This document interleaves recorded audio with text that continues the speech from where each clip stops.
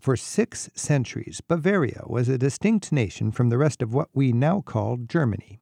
It had its own ruling family and its own favorite foods and culture. From its capital, Munich, and up into the Alps, Bavaria is a region that provides many Americans with the images we picture when we think of Old World Germany. Today, Munich is often called Germany's most livable city. I like that its pedestrian-friendly historic core kind of makes the big city feel like an easygoing Bavarian town. It's also where tour guide Daniela Wedel was born and raised. She joins us now on Travel with Rick Steves to explore the highlights of Munich and Bavaria and to help us kick off the Oktoberfest season with a look at what's unique about southern Germany. Daniela, willkommen. Thank you for inviting me, Rick. Grüß Gott. Grüß Gott. There's a good example. You wouldn't say Grüß Gott in Berlin, would you? No, you wouldn't. You would only say that Grüß Gott in Bavaria, in the southern areas, but particularly Bavaria, maybe even over the border to Tyrol. Yes, in Austria. In Austria or in Bavaria, you would have that charming southern kind of dialect. Mm-hmm. When we think, Daniela, of the dialect between the north and the south of Germany, that's the little topping of a deep cultural difference between the north and the south. Mm-hmm. How would you, as a Bavarian, characterize the difference between somebody who lives in Prussia in the north mm-hmm. and somebody who lives in Bavaria in the south?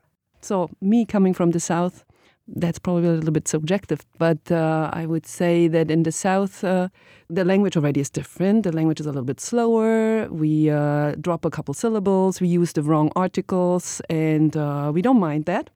And everyone else minds it. And otherwise, I would say probably people are a little bit more relaxed than the idea of the German. People take their time. They want to be outside a lot. People are more Baroque.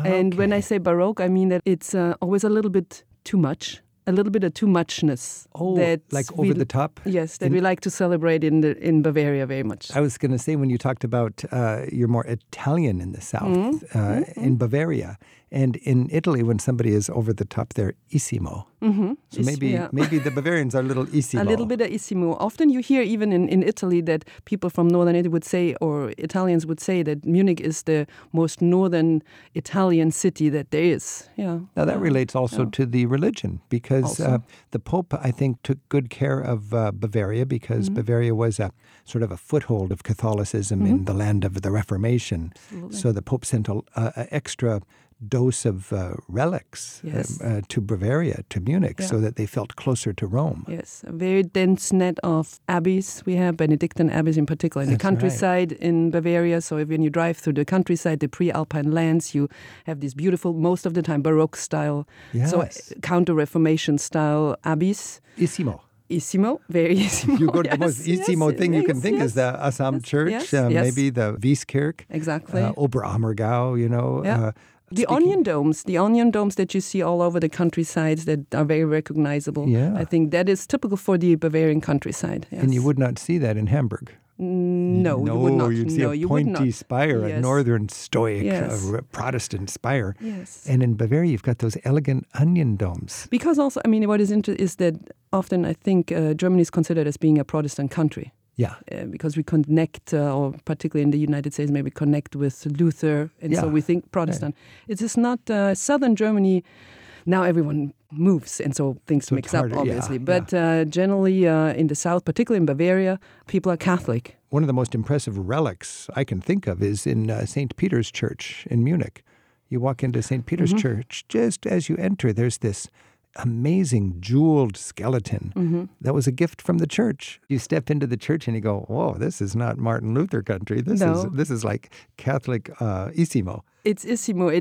It's where you have these Baroque style, the ceilings, the open ceilings with the pastel colors and a lot of gold and very richly decorated, yes. Now you said on the dialect that you have some wrong, some actual, it sounds like you're saying intentionally wrong. It's like the standard German, the formal German is Hochdeutsch, right? Yes.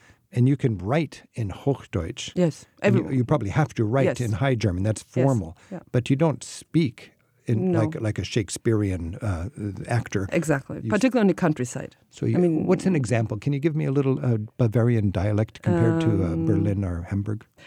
Let's just say, so we go to a restaurant. Yeah. In Hochdeutsch, so in written German, we would say, wir gehen in das Restaurant. We use the restaurant. We are going to a the restaurant. Okay, yeah. Wir gehen in das Restaurant. And in Bavaria, we would say, wir gingen ins Restaurant. Wir gingen in Gasthof. So, wir gingen ins Restaurant. So, gehen, ging. So we would say ging. A person from another city would know, oh, this is a Bavarian. It would definitely, definitely. If they have traveled there, they would know. They would know it's from the person from the south somewhere. Or with the article, for example, it is, we say the plate. So the plate is der Teller.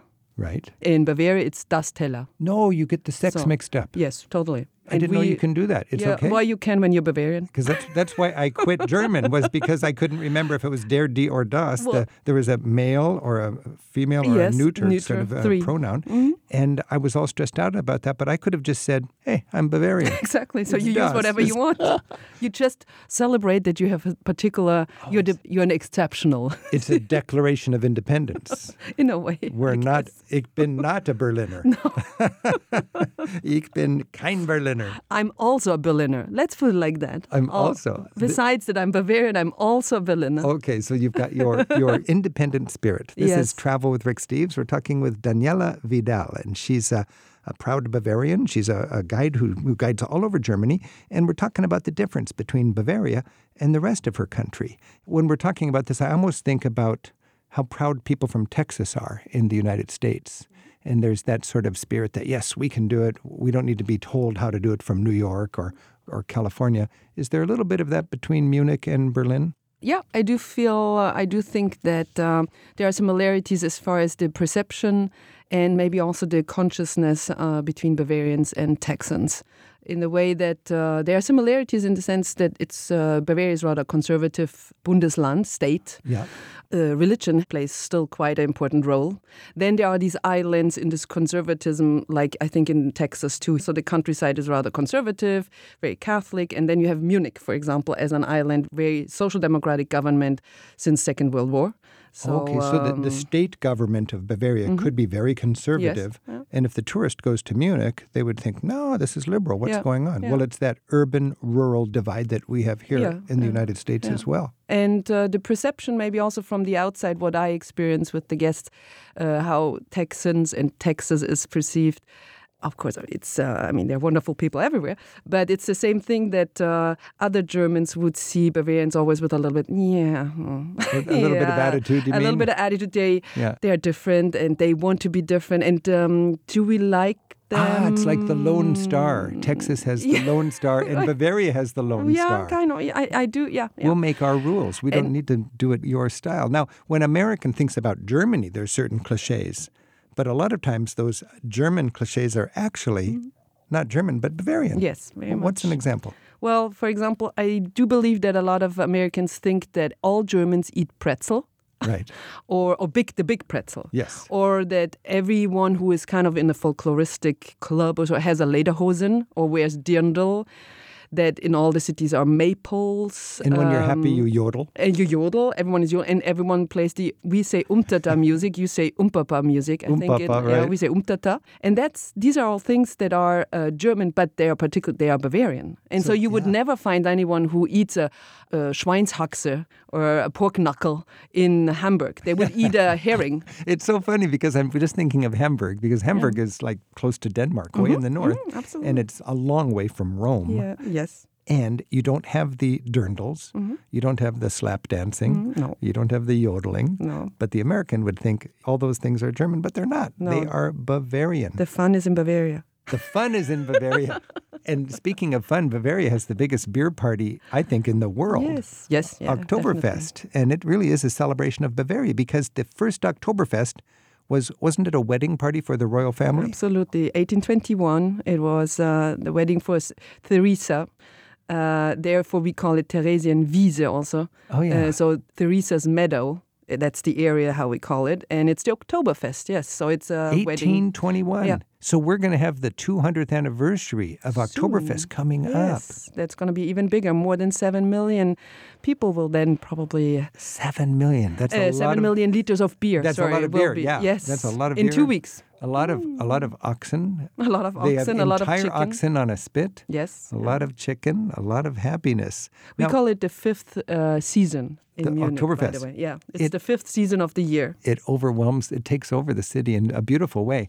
Just coincidentally, because of my work, I've been in Munich 2 times for Oktoberfest in the last 2 years. And both times when I went to Oktoberfest, Daniela, it occurred to me it's not really touristy. It's very local. Local people go there. I mean, tourists go there a lot.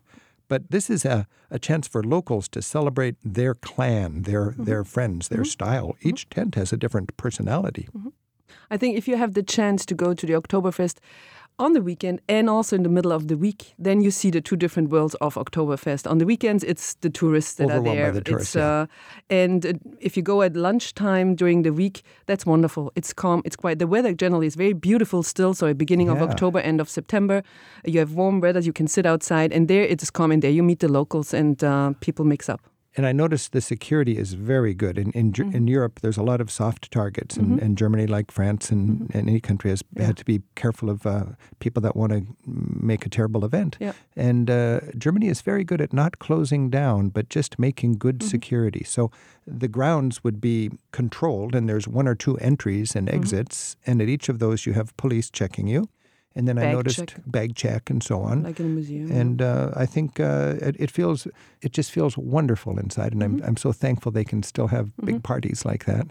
Yes, it is. It is. Somebody told me the biggest risk is people fighting with a big glass mug. Which was always the biggest danger. Because some people, when they get drunk, they're just crazy physical. And these mugs are 2 pounds. A liter. It's a liter of beer. And when you are empty with that, you've got it in your hand and you're angry, you can... I understood that it's considered a serious crime if you hit somebody with a mug, just because they have to be very careful about that. They're even designed so the handle breaks easily. Oh, yeah. Yeah. You talk about interesting things when you're sharing a beer at Oktoberfest. So they want to keep the mug because that's so important, but it is dangerous, so they have to design it so the handle breaks off if you hit somebody with it. What they wanted to forbid one time was to stand on the benches, actually, to dance, which did not go through. So you cannot smoke anymore in the beer tents, which is a good thing, but they did not get through with not standing on the benches. Because that was too important for people's traditions. In fact, I've got a photograph of my plate with the beautiful sauerkraut and so on, and the pork knuckle, with 2 big German boots right next to it, because people were standing on my table. And I was just thinking, don't step on my sauerkraut. Never step on kraut. Never step on sauerkraut. This is Travel with Rick Steves. We're talking with Daniela Wedel, and we're talking about Bavarian culture. Our phone number is 877-333-7425, and Doug's calling in from Bristol in Maine. Doug, thanks for your call. Hi, Rick and Daniela. My wife and I are traveling to Europe for the first time, and we get to have 2 days in Munich. And obviously we're doing the research on what to see in Munich, and it seems like everything starts with the Marienplatz and the Glockenspiel. But everybody then mentions you got to go to the Hofbrauhaus, and that's the beer hall you need to see. But here in Maine, everybody wants a lobster and seafood, and they want that quintessential seafood dinner. And the phrase is, find where the locals eat. And that's where you're going to get the best seafood dinner, not the restaurant that has the tour bus. And so the Hofbrauhaus sounds, like fun, but would you recommend like other beer halls in the area that maybe the Munich people actually have a beer at the end of a workday, so that we could feel and meet some, German people and feel the culture of Munich? Doug, it's so important to see the Hofbrauhaus because it's historic, it's classic, it's got live music. But remember, it's just a touristy thing. I really enjoy the Hofbrauhaus, actually, for a lot of reasons. The history is there. It's just drenched in history. But there's many beer halls, and different people have their favorites. Daniela, what would a different beer hall to consider? Well, a different one would be definitely, and if you want to meet the locals, and probably 80% of the locals agree on that the best beer in Munich is the Augustiner beer. Yeah.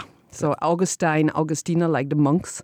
And so one beer garden is, for example, behind the train station. You can walk there from the train station. Exactly. Augustiner beer garden, close to the train station. You just have to ask. People know it. So there you have locals, people from all over. And then there are these beer gardens all over the city, spread out in the different neighborhoods. So if you are adventurous and you get yourself a public transport pass and you go out, then Wiener Platz is a good place. Weiner, Wiener like Vienna, written in German. That you write it down and then you find it and then you go there. There's another Augustiner beer garden and that is the one where I grew up, for example. Okay. So Augustiner, that's a very good idea because it's great beer and it's a beer garden. So if it's a nice evening, you're outside and there you're going to experience this wonderful word that as a tour guide in Bavaria, you always probably have to deal with, Gemütlichkeit. Yes. You'll feel that in the garden, in the beer garden. What is Gemütlichkeit? Gemütlichkeit is this phenomenon we have, I would say, in Bavaria and in the pre-Alpine or in the Alpine areas. Gemütlichkeit is some coziness. Yeah. You feel safe. Yeah. It is, if you're outside in a beer garden, obviously this is not the case, but generally it's a little bit too warm where it's gemütlich.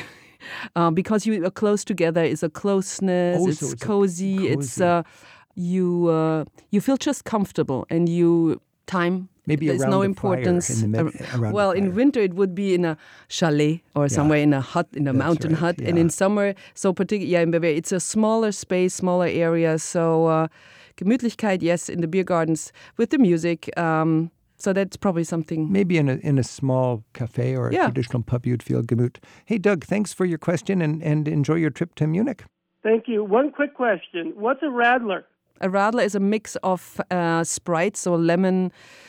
Sprite, like you have it here, half Sprite, half lager beer. And a Radler is called a biker. Radler means biker in Bavarian. And so after that, you easily ride with your bike through the city on the bike paths. I didn't put that together. Radler is for the bikers. It's, if you want to feel like you have a beer, but you're not that interested in drinking a lot of beer, you cut it with your 7-Up. But if you're a real beer drinker, you don't order Radler. It's too sweet. Don't drink it. It's kind of a feminine drink, too. A lot of women will go for the Radler, but the men will be insulted. Sorry, I'm just laughing. That's like in an English pub, a shandy. It's true. It's a shandy. It's a shandy. Yeah, absolutely, you're right. But another good drink to know about is Apfelschorle. Absolutely, an Apfelschorle. All Schorles. Apfel means apple. No? So it's a mix of a juice, which generally are rather sweet, and we don't like things so sweet often, and so we want it refreshing. And then you mix it up with bubbly water. Yeah. So half. Refreshing. And you can have orange Schorle, any Schorle, any juice mixed with bubbly water. I like a Radler. You're a woman. I'm a bike riding woman. Hey, Doug, thanks for your call. Thank you. This is Travel with Rick Steves. We're talking with Daniela Wedel about Bavarian culture. Our phone number is 877-333-7425. And Catherine's calling in from Decorah in Iowa. Catherine, thanks for your call. Thanks for taking my call. I'm taking my 16-year-old grandson to Munich and Bavaria, and Dachau is one of the places that he would like to visit. And so I have two questions. Is there easy public transportation from Munich out to Dachau and back? And then how can I best prepare him for that experience, visiting a concentration camp? Good question. Daniela, you're a parent. You want your teenager to get a respect for what happened in the Holocaust. That takes a little bit of thoughtfulness. Well, first 16, I don't know what they have been taught at school. Maybe to find out already what he knows so far about. Well, if he says he wants to go there, it's probably interesting to find out why he, with 16, wants to go there. So he must know something about it. Yeah. Then, if I'm not wrong, there is a show recently about the Holocaust. That you did, no? We made a TV show on public television interesting maybe about fascism. Yeah, that would be a very good thing to watch beforehand, Catherine, if you find the Rick Steves show about fascism, and you can stream that on the internet easily. And then you have plenty of museums also here dedicated to the Holocaust, so probably it would be a good thing. There's a new docu-center in Munich. In Munich also, yes. For the Holocaust, and you would see that before going out to Dachau. It's a very good exhibit right in the center of Munich. What is important, I find personally very important, is to make sure that your son understands the rising of fascism and not just out of the context Holocaust, and it has happened in Germany. So I think you should try to that it puts in the context. So you can, and then to get to Dachau and back is very easy with public transportation. It takes 45 minutes. So you should dedicate probably a day to this the whole subject theme minimum. There are also tours in Dachau that are offered by companies. And, it's a parental thing. For a teenager, I can see what Daniela is trying to explain, because as a tour guide, I'm sure she's dealt with it. And some kids can handle it. Other kids you'd have to be careful about. Dachau is probably a good example of a concentration camp for teenagers more than some other camps. But you would want to be there with them and help curate what they're looking at, because it's a powerful, powerful experience, and it's a valuable experience. Good for your teenager for having a curiosity about it, and good for you as a parent to help make that happen. Does that help, Catherine? Yes, and I've seen the show on fascism, but I don't believe my grandson has seen it. So that's a good suggestion to make sure that he sees that before we go. Yeah, and Germany is doing a very good job of sharing the lessons from its hard history for travelers these days. Much better now than 20 years ago. So as you travel around, there's a lot you can see and do. I would say something fascinating is going to Berchtesgaden, where there's another documentation center where you learn about it, and then you can actually go up into Hitler's Eagle's Nest, and that's quite a fascinating experience without the graphic heartache of a concentration camp. Thanks for your call, Catherine. Thanks. And Amanda's calling in from Concord in California. Amanda, thanks for your call. Hi, Rick. Hi, Daniela. Thanks for taking my call. My husband and I are planning a trip, and we're planning on bringing our 6-year-old daughter. So I was hoping for some recommendations of places in Munich and around Bavaria that are kid-friendly. Hopefully some places also that are kind of in nature, maybe some short hikes, something with animals that she might enjoy. All right. So, yes. For example, well, in Munich, you have, of course, along the Isar River that runs through Munich. That is beautiful. You can stroll, you can walk down there, you can have a picnic down there, she can play. It's like a park along the river. Yeah, absolutely. You can hike along the river. Yes, it's wonderful. I don't know if she's riding a bike. In Munich, children with 6 years ride their bikes already. That could be, and there's enough space. Otherwise, there's something nice just outside, just about 5 kilometers outside. Even the tram goes there, the public transport. It's the Bavaria Film Studios, where the Never-Ending Story was filmed, and where there's still Fuchur, the dog, kind of fluffy one. It's there. And there's also, in the forest, there is some wildlife where they have deers and wild boar and all the animals, and they explain about the forest animals in Bavaria. So that's very nice, and that is very close together. Name of that again? That is at Strassler. This is next to the Bavaria Film Studios. Okay. So when you go there, it's next to it. And there's a tram. Public transport goes there. It takes 20 minutes. And the big park, the English Garden? English Garden. Beautiful place. You can see the people surfing? Yes, also. There's a river where there's a constant wave and people are surfing, just like at, in the ocean, but right on a river in Munich, which is a lot of fun for kids to watch. And it's not nature, but it's certainly interesting, the Deutsches Museum. Exactly, and that's down at the Isar River. So when you're down there. It has a lot of kid-oriented things, a wonderful planetarium, and that would be like going to the Smithsonian Institute, but in Germany. And then, of course, all the Rodelbahn, all the luge rides that are the luge rides to do it. So if you have a car south in the foothills of the Alps, yes, for that's example, a good idea. Yeah, plenty Amanda, of those. The ski lifts in the summer, they still run, but they don't take skiers up. They take nature lovers up, and then you go down the slopes, not on skis, but on like go-karts that are in these concrete slalom courses back and forth, and it's really exciting. And that's the summer Rodelbahn. Yeah. And you'll see people doing that in Bavaria, and kids love it. Google luge. If you Google the luge, you should find something. And that's so if you have a car, then just going towards the mountains, it's a 30 minutes drive. You have all these lakes also where you can swim in, and it's wonderful things. Nice, Amanda. Have fun with your family. Thank you so much. It's such a treat. Thanks. You bet. This is Travel with Rick Steves. We've been talking about Bavaria and Munich and Bavarian culture with Daniela Wedel. Daniela, thank you so much. This makes me want to go back to Bavaria. Thanks for having me. Danke I'm schön glad to hear and that. gute Reise. Bitte schön. Dankeschön. Danke.